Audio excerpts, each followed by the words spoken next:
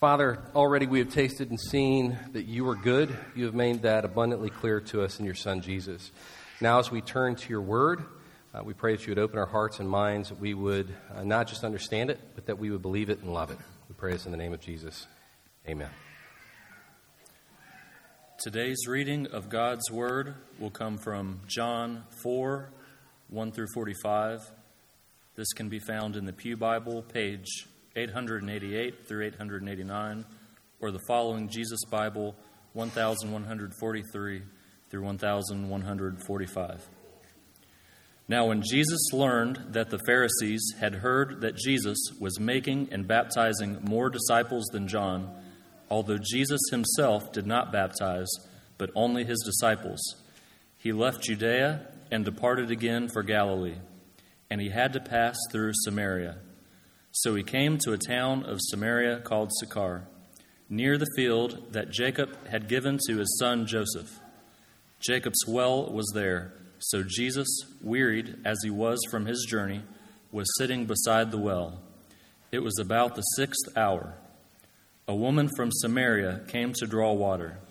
Jesus said to her, "Give me a drink," for his disciples had gone away into the city to buy food.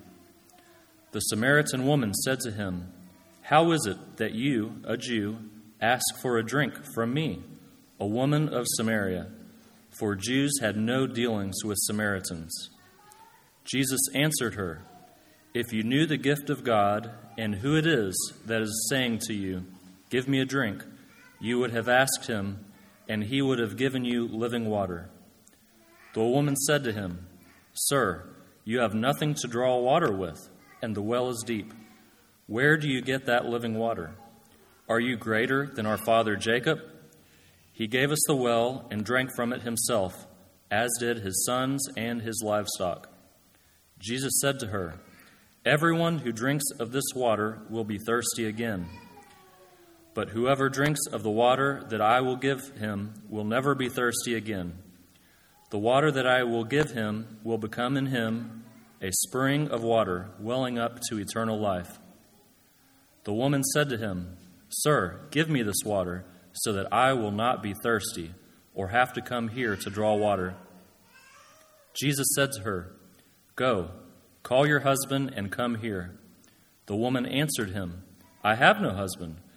Jesus said to her, "You are right in saying, 'I have no husband,' for you have had 5 husbands, and the one you now have is not your husband. What you have said is true." The woman said to him, "Sir, I perceive that you are a prophet. Our fathers worshipped on this mountain, but you say that in Jerusalem is the place where people ought to worship." Jesus said to her, "Woman, believe me, the hour is coming when neither on this mountain nor in Jerusalem will you worship the Father. You worship what you do not know. We worship what we know, for salvation is from the Jews. But the hour is coming, and is now here, when the true worshipers will worship the Father in spirit and in truth. For the Father is seeking such people to worship him. God is spirit, and those who worship him must worship in spirit and truth." The woman said to him, "I know that Messiah is coming, he who is called Christ. When he comes, he will teach us all things." Jesus said to her, "I who speak to you am he." Just then his disciples came back. They marveled that he was talking with a woman, but no one said, "What do you seek?" or "Why are you talking with her?" So the woman left her water jar and went away into town and said to the people, "Come, see a man who told me all that I ever did. Can this be the Christ?" They went out to the town and were coming to him. Meanwhile, the disciples were urging him, saying, "Rabbi, eat." But he said to them, "I have food to eat that you do not know about." So the disciples said to one another, "Has anyone brought him something to eat?" Jesus said to them, "My food is to do the will of him who sent me and to accomplish his work. Do you not say, 'There are yet 4 months, then comes the harvest'? Look, I tell you, Lift up your eyes and see the fields are white for harvest. Already the one who reaps is receiving wages and gathering fruit for eternal life, so that sower and reaper may rejoice together. For here the saying holds true, one sows and another reaps. I sent to you, reap that for which you did not labor. Others have labored, and you have entered into their labor. Many Samaritans from that town believed in him because of the woman's testimony. He told me all that I ever did. So when the Samaritans came to him, they asked him to stay with them, and he stayed there 2 days. And many more believed because of his word. They said to the woman, "It is no longer because of what you said that we believe, for we have heard for ourselves, and we know that this is indeed the Savior of the world."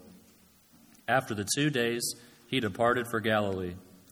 For Jesus himself had testified that a prophet has no honor in his own hometown. So when he came to Galilee, the Galileans welcomed him, having seen all that he had done in Jerusalem at the feast, for they too had gone to the feast. This is the word of the Lord. Thanks be to God. Kids, y'all did really good. That was a long Bible reading, wasn't it? Miss Brittany is going to walk you guys over, so let's follow Miss Brittany for children's worship and nursery. If you're visiting here with us today and you have little ones who will be going over for our children's ministry, we ask that one parent or grandparent go over with them to get them registered with our volunteers. We want to make sure they got your information and get all that squared away.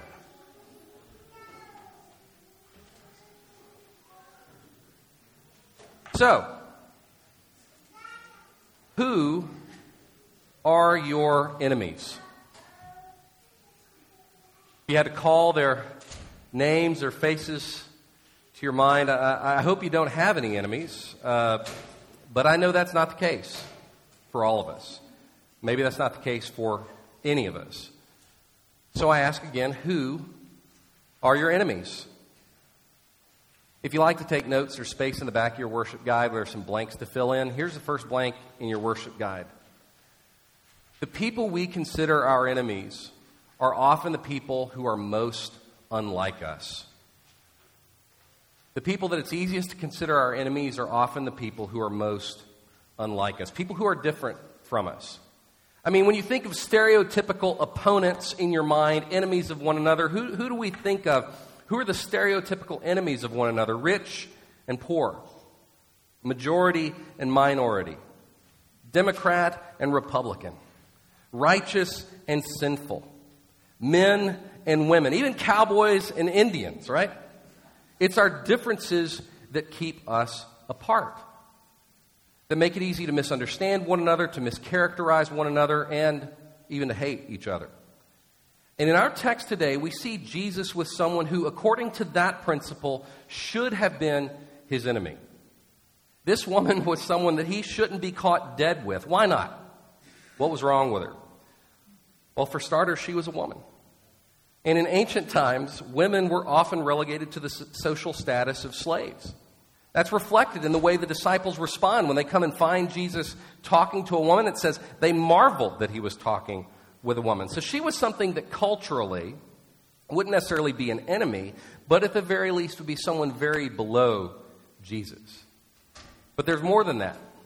She was also a Samaritan. And the Jews hated Samaritans. Very long story short.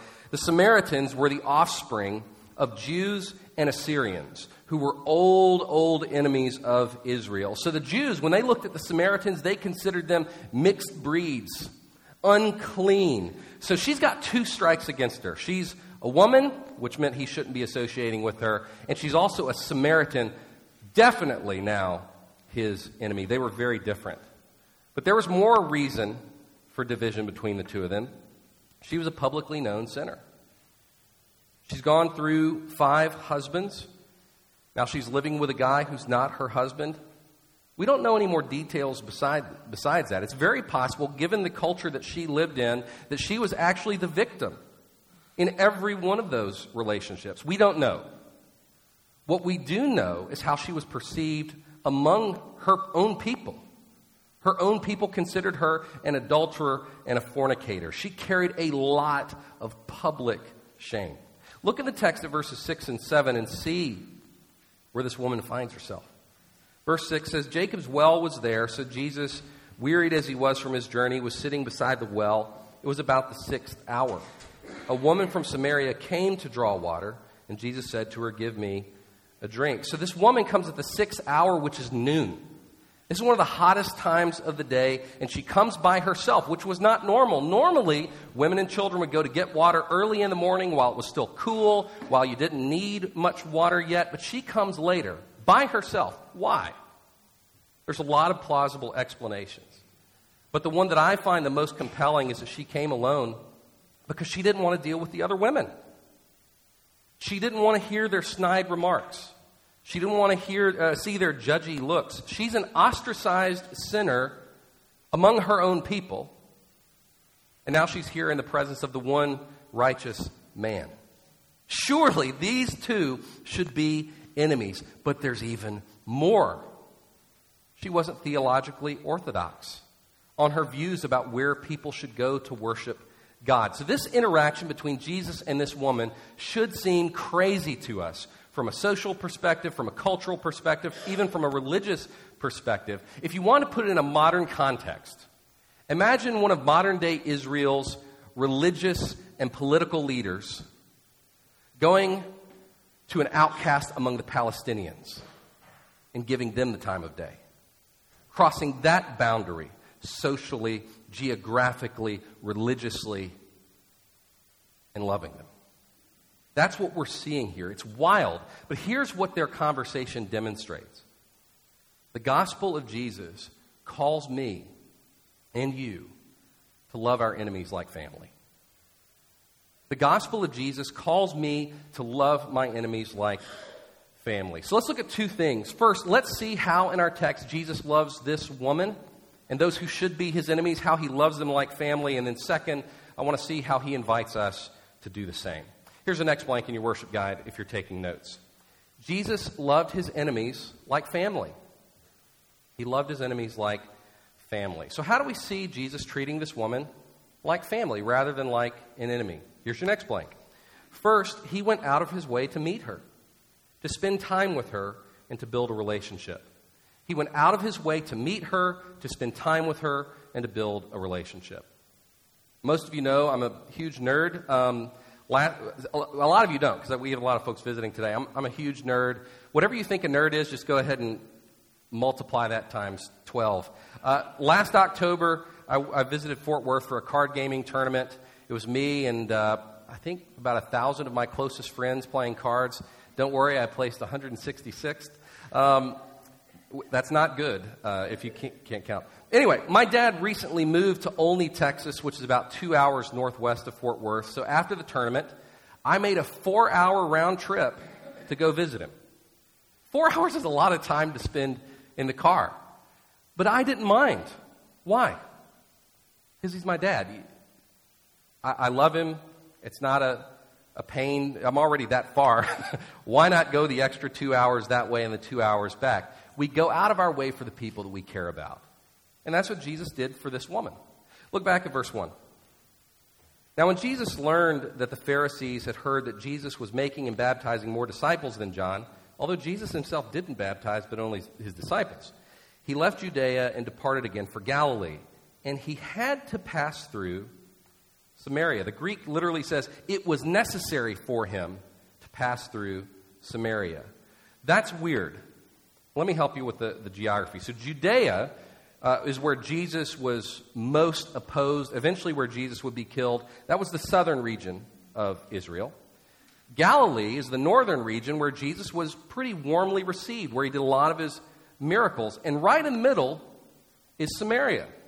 Now, most Jews, if they were traveling from Judea to Galilee or back, they wouldn't go through Samaria. Because to do so, to be among the Samaritans, was being among your enemies. It would make you unclean. And so they would go all the way around to get to where they were going. But Jesus doesn't do that. It says he had to go through Samaria. Why is that? Because he had somebody to see. His interaction with this woman was no surprise to him. He knew exactly where he was going. He knew to whom he was going. In his mind, he had an appointment set, whether she knew it or not. This is the first way that Jesus treated this woman like family. He gave her the time of day. He wanted to know her. He wanted a relationship with her, even though she was shockingly different, and even though doing what he did would have besmirched him in the eye of the public, he went out of his way. But then, here's your next blank. He gave her the same invitation that he had previously given to someone who was like him, namely Nicodemus, who we saw last month. He gave her the same invitation that he gave to someone who was like him. So if you remember back in March, we spent 2 weeks on Jesus' conversation with Nicodemus. Who was Nicodemus? He was two things mainly. He was a religious conservative, and he was a leader of the Jews. Jesus, when you take him in the context of his day, he was very conservative compared to a lot of Jewish teachers at that time. So he would have been a religious conservative just like Nicodemus. And what did he come to do? To be the king of the Jews. So you would think that him and Nicodemus would be two peas in a pod. These guys were very similar, not much different. And yet the invitation that Jesus gives to the Samaritan woman who's so different from him is shockingly similar to the invitation that he had given to Nicodemus. Let's look at verses 10 through 15, and then we'll jump down to verse 19. Verse 10. Jesus answered her, "If you knew the gift of God and who it is that is saying to you, 'Give me a drink,' you would have asked him, and he would have given you living water." The woman said to him, "Sir, you have nothing to draw water with, and the well is deep. Where do you get that living water? Are you greater than our father Jacob? He gave us the well and drank from it himself, as did his sons and his livestock." Jesus said to her, "Everyone who drinks of this water will be thirsty again. But whoever drinks of the water that I will give him will never be thirsty again. The water that I will give him will become in him a spring of water welling up to eternal life." The woman said to him, "Sir, give me this water so that I will not be thirsty or have to come here to draw water." And I'll jump forward to verse 19. The woman said to him, "Sir, I perceive that you're a prophet." This is after he told her about her private life.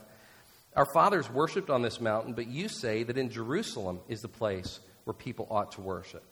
Jesus said to her, "Woman, believe me, the hour is coming when neither on this mountain nor in Jerusalem will you worship the Father. You worship what you do not know. We worship what we know, for salvation is from the Jews. But the hour is coming and is now here when the true worshipers will worship the Father in spirit and truth, for the Father is seeking such people to worship him. God is spirit, and those who worship him must worship in spirit and in truth." This conversation with this woman feels like a continuation of the conversation with Nicodemus. He talks about a lot of these same things. He talks about water, he talks about spirit, he talks about eternal life.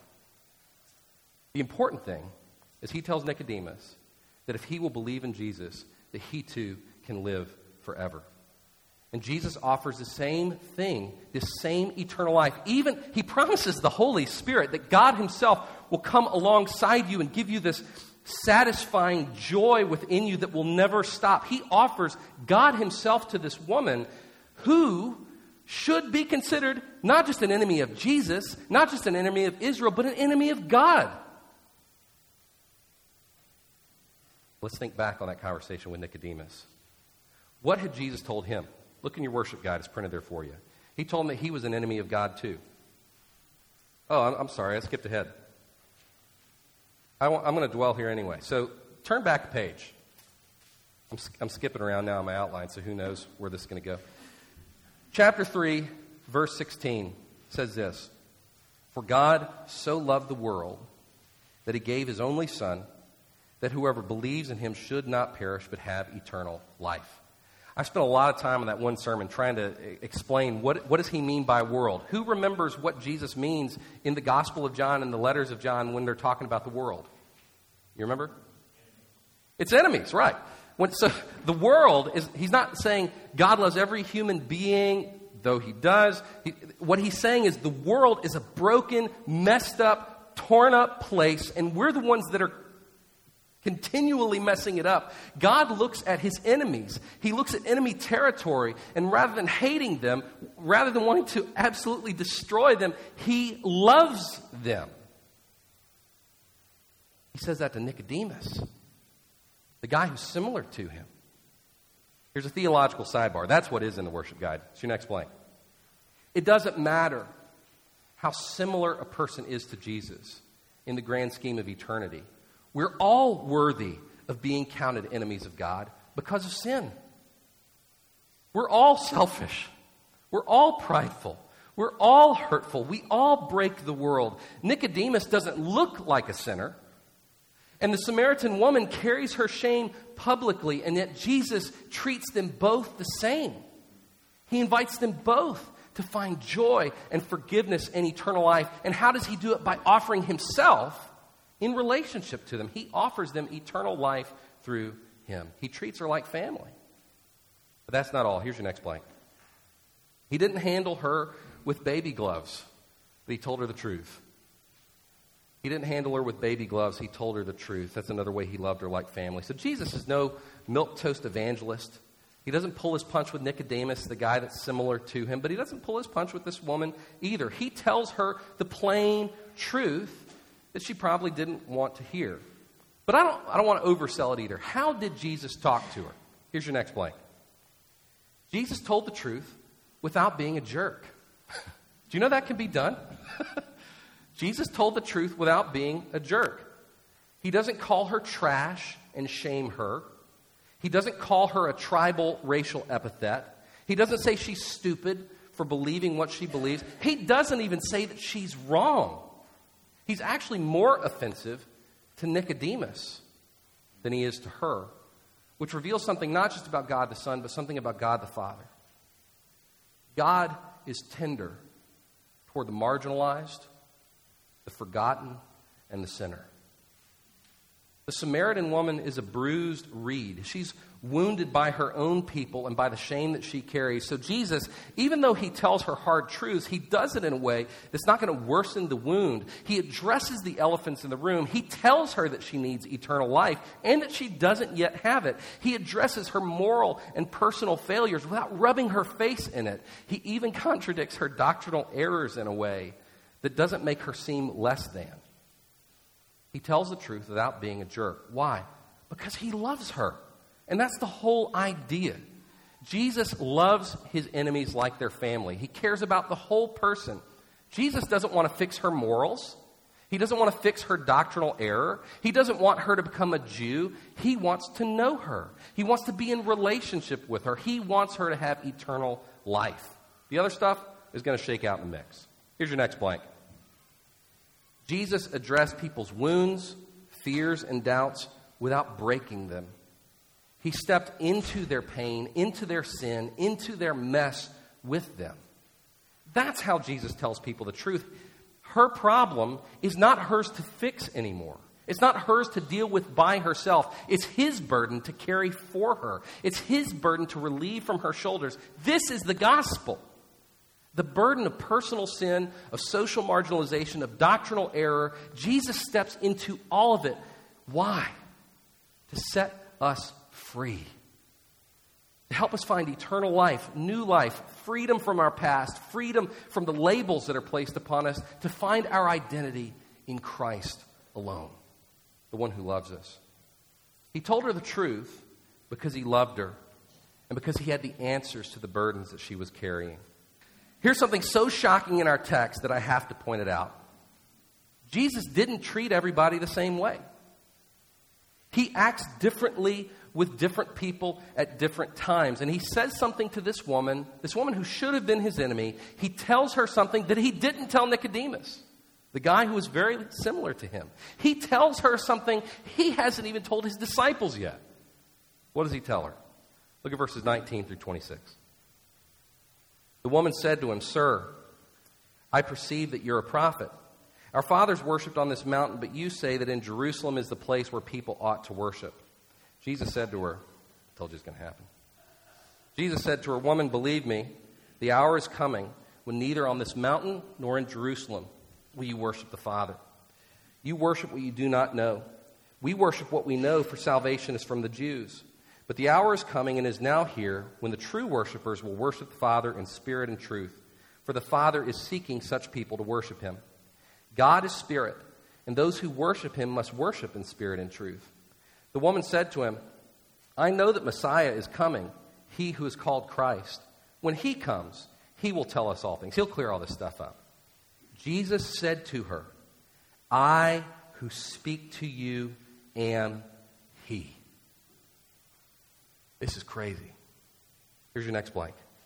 The first clear declaration of Jesus that he is the King of Israel, come to save God's people and to restore the world, is spoken tenderly to an enemy of God and Israel. Who does he make the great revelation to? I'm the Messiah. I'm the one who's here to save Israel and the world. He tells this woman, this Samaritan, this sinner, one who should be his enemy. What is it about this woman? He hadn't told Peter yet. He hasn't told John, the author of this book, yet. They'd heard it from John the Baptist, but not from Jesus' own mouth. I mean, he's really cagey about who he shares this with. And he reveals this great, dangerous truth that he was the Messiah of God. Why tell her? I have no other answer except he wanted to. He loved her, and he wanted her to have eternal life in him. He wanted her to be his disciple. This goes against every social moray of his time, but Jesus wanted her. And what happened? Jesus treated her like family. He loved her like no one else ever had, like none of her husbands had, like the man she was living with had not. He loved her, and in him she found eternal life. She believed. Look at verse 11 through 14. The woman said to him, "Sir, you have nothing to draw water with, and the well's deep. Where do you get that living water? Are you greater than our father Jacob? He gave us the well and drank from it himself, as did his sons and his livestock." Jesus said to her, "Everyone who drinks of this water will be thirsty again, but whoever drinks of the water that I will give him will never be thirsty again. The water that I will give him will become in him a spring of water welling up to eternal life." So Jesus offers her a water that will leave her never thirsty. I'm going to take a sip of water. Proof. He wasn't talking about literal thirst. He says, "I'll give you the Holy Spirit who will satisfy you more deeply than any cooled glass of water will." And do you notice what happens at the end of the story? She never draws water from the well. She's not thirsty anymore. Look at verse 27. Just then his disciples came back. They marveled that he was talking with a woman, but no one said, "What do you seek?" or "Why are you talking with her?" They'd learned their lesson by now. So the woman left her water jar and went away into town and said to the people, "Come see a man who told me all that I ever did. Can this be the Christ?" She left her water pot behind. She didn't even notice her thirst anymore because she'd found something more satisfying. God himself, the Messiah, had taken the time to love her, to know her, to tell her the truth, to invite her into the cleansing water of his love. He demanded nothing from her but to believe what he was saying. Believe what he said, and everything else is handled. And what does she do then? She becomes the first great missionary to the Samaritans. Look at verse 39. Many Samaritans from that town believed in him because of the woman's testimony. "He told me all that I ever did." So when the Samaritans came to him, they asked him to stay with them, and he stayed there 2 days. And many more believed because of his word. They said to the woman, "It's no longer because of what you said that we believe, for we've heard for ourselves, and we know that this is indeed the Savior of the world." Here's your next blank. When Jesus loves his enemies like family, they become a part of his family. When Jesus loves his enemies like family, they become a part of his family. Is this woman perfect now? No. She's still a mess. Just like you, just like me. She's in process. But the most important part is handled. She knows Jesus. She trusts Jesus, and she's now living in response to him. She trusts his word, and she's living in kind. Jesus loved his enemies so much that he was not content with them being his enemies. He wants them to be his family. In fact, he died so that that could be the case. Is that not the message of John 3 that we saw 3 weeks ago? Here's where I skipped ahead. I'm just going to keep going. Look in your worship guide. I've got it printed beyond where I read.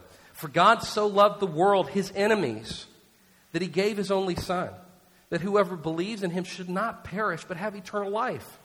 For God didn't send his Son into the world to condemn the world, but in order that the world might be saved through him. Whoever believes in him is not condemned, but whoever does not believe is condemned already, because he's not believed in the name of the only Son of God. This is the gospel of Jesus. We're all counted enemies because of our sin. We're selfish, prideful people who've made a mess of our relationships, who've made a mess of our world. God created this world good, and we messed it up. We still mess it up. We set ourselves up as the kings and queens of this world and our communities and ourselves. We are enemies of God. That's the world. Those are the people that God loves. He sees his enemies. He sees the territory that we inhabit. And rather than hating us, he loves us. He loved us enough to send his Son to die as a substitute in our place. Jesus was condemned on the cross as an enemy of God, so that if you believe in him, you can be counted a member of the family of God. Jesus loved his enemies like family. That's the very essence of the gospel. Paul said it in Romans chapter 5. Look in your worship guide. It says, "For if while we were enemies, we were reconciled to God by the death of his Son, much more now that we are reconciled, shall we be saved by his life." Friends, this is the gospel that we profess to believe. That we were once enemies of God, but because of the love and sacrificial death of Jesus, we have been made into his family. So the question, Christian, is what will you now do with your enemies? What will you do with the ones who are different from you? How will you treat the ones whom it's easy to misrepresent, to misunderstand, to avoid, or even to hate? If we were once God's enemies and he loved us, how should we treat our enemies?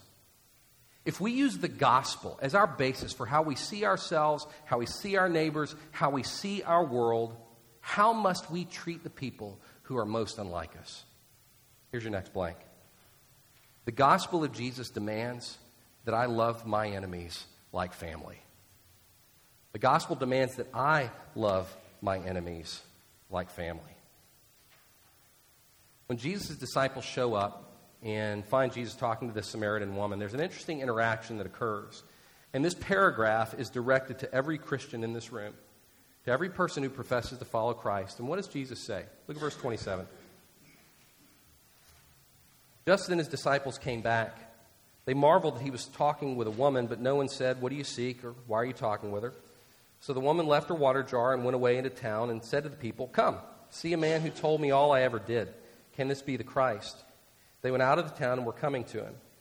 Meanwhile, the disciples were urging him, saying, "Rabbi, eat." But he said to them, "I found food to eat that you don't know about." So the disciples said to one another, anyone brought him something to eat? Jesus said to him, "My food is to do the will of him who sent me and to accomplish his work. Do you not say there are yet 4 months, then comes the harvest? Look, I tell you, lift up your eyes and see that the fields are white for harvest. Already the one who reaps is receiving wages and gathering fruit for eternal life, so that sower and reaper may rejoice together. For here the saying holds true, one sows and another reaps. I sent you to reap that for which you did not labor. Others have labored, and you have entered into their labor." Jesus isn't hungry anymore. Why? Here's your next blank. What satisfied Jesus more than anything was making family of his enemies. That's what satisfied him. What satisfied Jesus more than anything was making family of his enemies. What made Jesus feel happy? What made Jesus feel satisfied, purposeful, worthwhile? It was doing what his Father sent him to do, and it was loving his enemies in a way that they loved him in return. The disciples offer him food, and he says, "I'm not hungry anymore," because what really satisfied him, his food, was what he had just done. He did the work the Father gave him, the work of saving his enemies. What satisfies you? What moves you? What gives you purpose? What makes you happy? We talked about that some last week, trying to find our purpose. Jesus answers that question here. Your purpose for living is love. Loving God and loving neighbor. If you don't have those two loves for God and neighbor, then you have not fulfilled your created purpose. And as the Good Samaritan parable shows us, you can't love your neighbor without also loving your enemies. Is that what satisfies you? Loving your neighbors and your enemies, like Christ loved this woman, loving them so much that they become a part of your family. Too often the satisfaction that we seek is being right, being better off than our enemies, being in power, being vindicated, being on top. That's not the gospel. That's not the way of Jesus. Jesus humbled himself and interacted with a woman that, according to the social mores of his day, would make him unclean. Jesus didn't care. Jesus had nothing to lose except her. She was the priority. He wanted her. What satisfies you? The gospel of Jesus calls us to live and to love as Jesus did, which means loving our enemies in a way that they will come to be a part of our family. The gospel of Jesus demands that we love our enemies like family. But that means more than just being a nice guy. It means more than just being kind. It means actually inviting them to be a part of the family. That's how Jesus ends this teaching to his disciples. Look, the field is white to the harvest. Go and reap. What's he talking about? He said, I've been filled. I'm not hungry anymore. What was it that fed me? These fields out here. I got some of this grain. And what is this grain? All these enemies, these Samaritans that you hate. I love them. So let's go get them. Let's go get them together. Here's your last blank. Jesus calls us to find deep joy in people coming to trust that Jesus is the Christ, regardless of how different they are from us. Jesus calls us to find deep joy in people coming to trust that Jesus is the Christ, regardless of how different they are from us. When Christians only hang out with people who are like them, they fail to be Christ-like. When Christians only associate with people they agree with, they're not fulfilling their purpose. The whole idea of the gospel is that God is very much unlike us, and he drew near to us. He became like his enemies so that he could save us. So let us reject the Christian cultural bubble in which most evangelicals live and instead be a good neighbor. If we love everyone, even those who are radically different from us, even our enemies, we hope that some of them are going to join the family. Every week here at church, we say our church's mission statement. You probably got it memorized. Let's say it together. Ready? Faith Presbyterian Church, what is our mission? We glorify God by following the Holy Spirit and loving like Jesus. What does it mean to love like Jesus? It means to go out of your way to build relationships with people who are unlike us, who perhaps are not loved by others. It means to love them unconditionally with no strings attached. It also means to invite them to trust Jesus and to have eternal life. Guess what? This woman believed. But in chapter 3, Nicodemus didn't yet. Did Jesus reject either of them when they didn't believe the gospel and say, get out of my face, I don't want to be around you anymore? No, he loved them. He told them the truth without being a jerk. He loved them deeply, addressing their wounds, fears, and doubts without breaking them. He stepped into their pain, into their sin, into their mess with them. He loved them like family with the hopes that they would join the family. He calls us to do the same. The gospel of Jesus demands that I love my enemies like family. So what about you? Who are your enemies? Who are the people in your life that are least like you? Who are the people whom it would be costly to connect with so that you might love them? Friends, those are people with whom Jesus wants to share his love. Could it be that he wants to share his love with them through you? The gospel of Jesus demands that I love my enemies like family. So how do you need to repent of the pride of the disciples? How do we need to approach our enemies on their turf, on their terms? How do we need to love them and treat them like family? Let's pray. God, this is not a message that comes easily to any of us. seems hardwired into our bodies and our brains. We have to prove ourselves. We have to be better. We have to be right. We've got to be respected. Lord Jesus, you just didn't care about that. On the cross, you hung naked, suffering for sins that you didn't commit. Help us to be willing to be exposed, to look foolish, be ignored. Give us the courage to love, even when it's costly and hard to do so. Father, we also know that the Scriptures tell us that every human being deeply needs love. We need each other. So help us, Lord, as we go, as we demonstrate love, as we speak the truth of the gospel to our neighbors. We pray, Lord, that they would experience you in us, and that in those interactions we would actually find something more satisfying than any crawfish boil. Real food, deep joy through telling others the good news of Jesus and loving them as you love. Thank you, Father, for giving us this story in your word. Thank you, Jesus, for the example you set. Now help us to trust you and to follow you.